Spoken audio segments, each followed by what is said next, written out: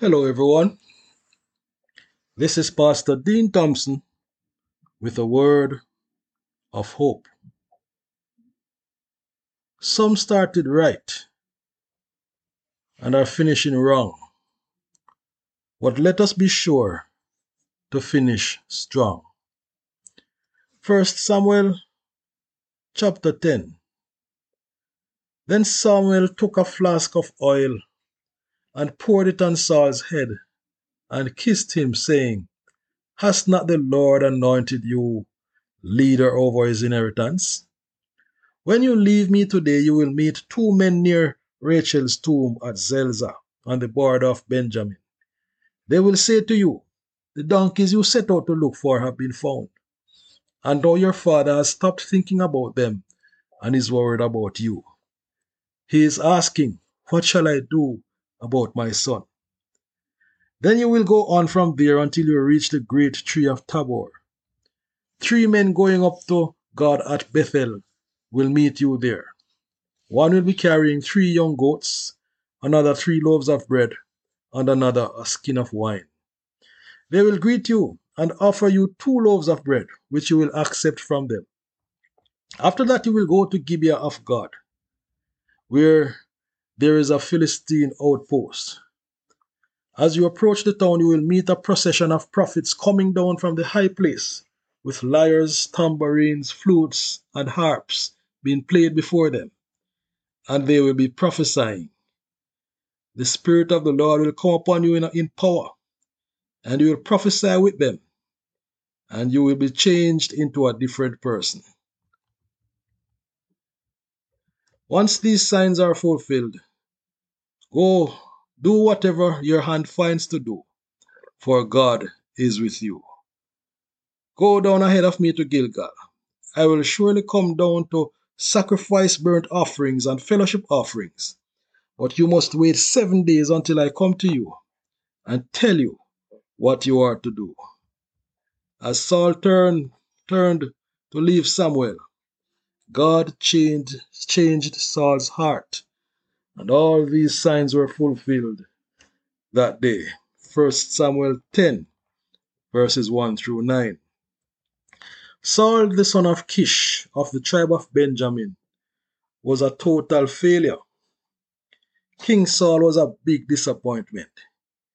He was a disappointment both to man and to God. He started out well, but he finished wrong.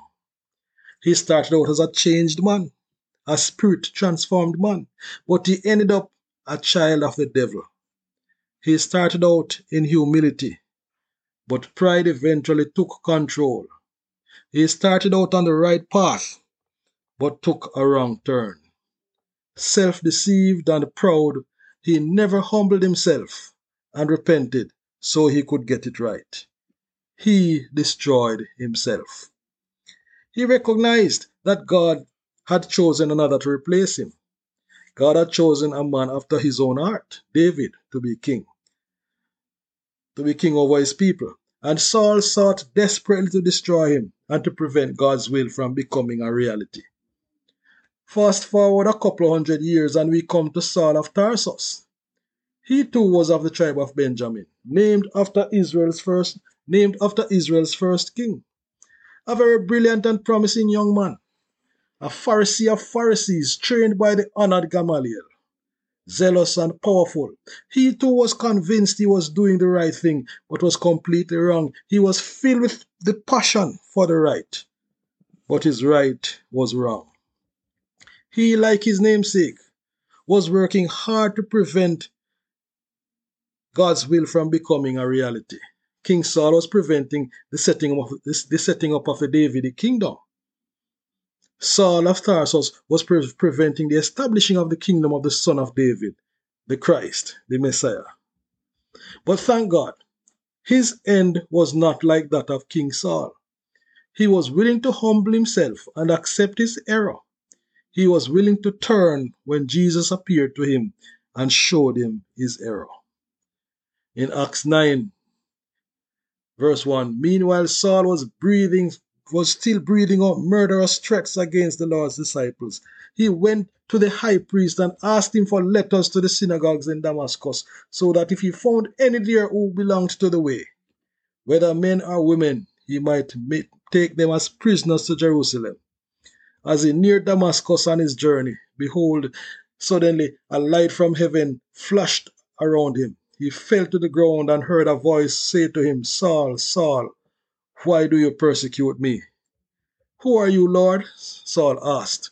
I am Jesus, whom you are persecuting. He replied, Now get up and go into the city, and you will be told what you must do. The men traveling with Saul stood there speechless. They heard the sound but did not see anyone. Saul got up from the ground, but when he opened his eyes, he could see nothing. So they led him by the hand into Damascus. Acts 9, 1-8. And because Saul was repentant and humble, God was able to transform him and work mightily through him. King Saul started out right, but he finished dismally wrong. Saul of Tarsus started out passionately wrong, but he ended up right and strong. What made the difference between these two men? One started right and ended up wrong. The other started wrong and ended up right. What made the difference? King Saul started out on the right foot, spirit-filled and transformed, but he did not continue the way he started. He allowed pride and selfishness to take over, and he made a mess of himself and of his kingdom. Saul of Tarsus started out wrong, but he had a genuine motivation and zeal to do God's will. He thought he was right, but he was willing to change when his error was revealed to him. What about us, brothers and sisters? What about you and me? What about us?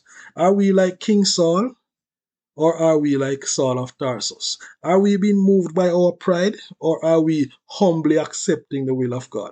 Are we willing to accept when we are wrong, or are we always trying to justify ourselves in the wrong? Are we headed for destruction, or are we on the path to peace and life? Saul of Tarsus eventually came to be called the apostle to the Gentiles. He came to be known as Paul. The name Saul means desired, and the name Paul means little, small. It is believed by some scholars that the name Paul is a Greek word that rhymes with the Hebrew name Saul. They first started to call him that in a mocking reference to his stature. But in humility, Saul accepted the name because he wanted only Jesus to be loved and desired. He saw himself as being very small, but trusting in God's amazing grace. How is it with you, my brothers and sisters? How is it with you?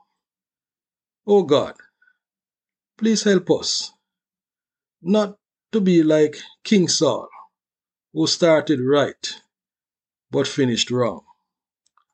But help us instead to be like Saul, the Apostle Paul, who though he started wrong, he finished right. He finished strong because he was willing to accept his error. He was willing to humble himself and accept your will. Give us that heart, O God, that we may be humble before you.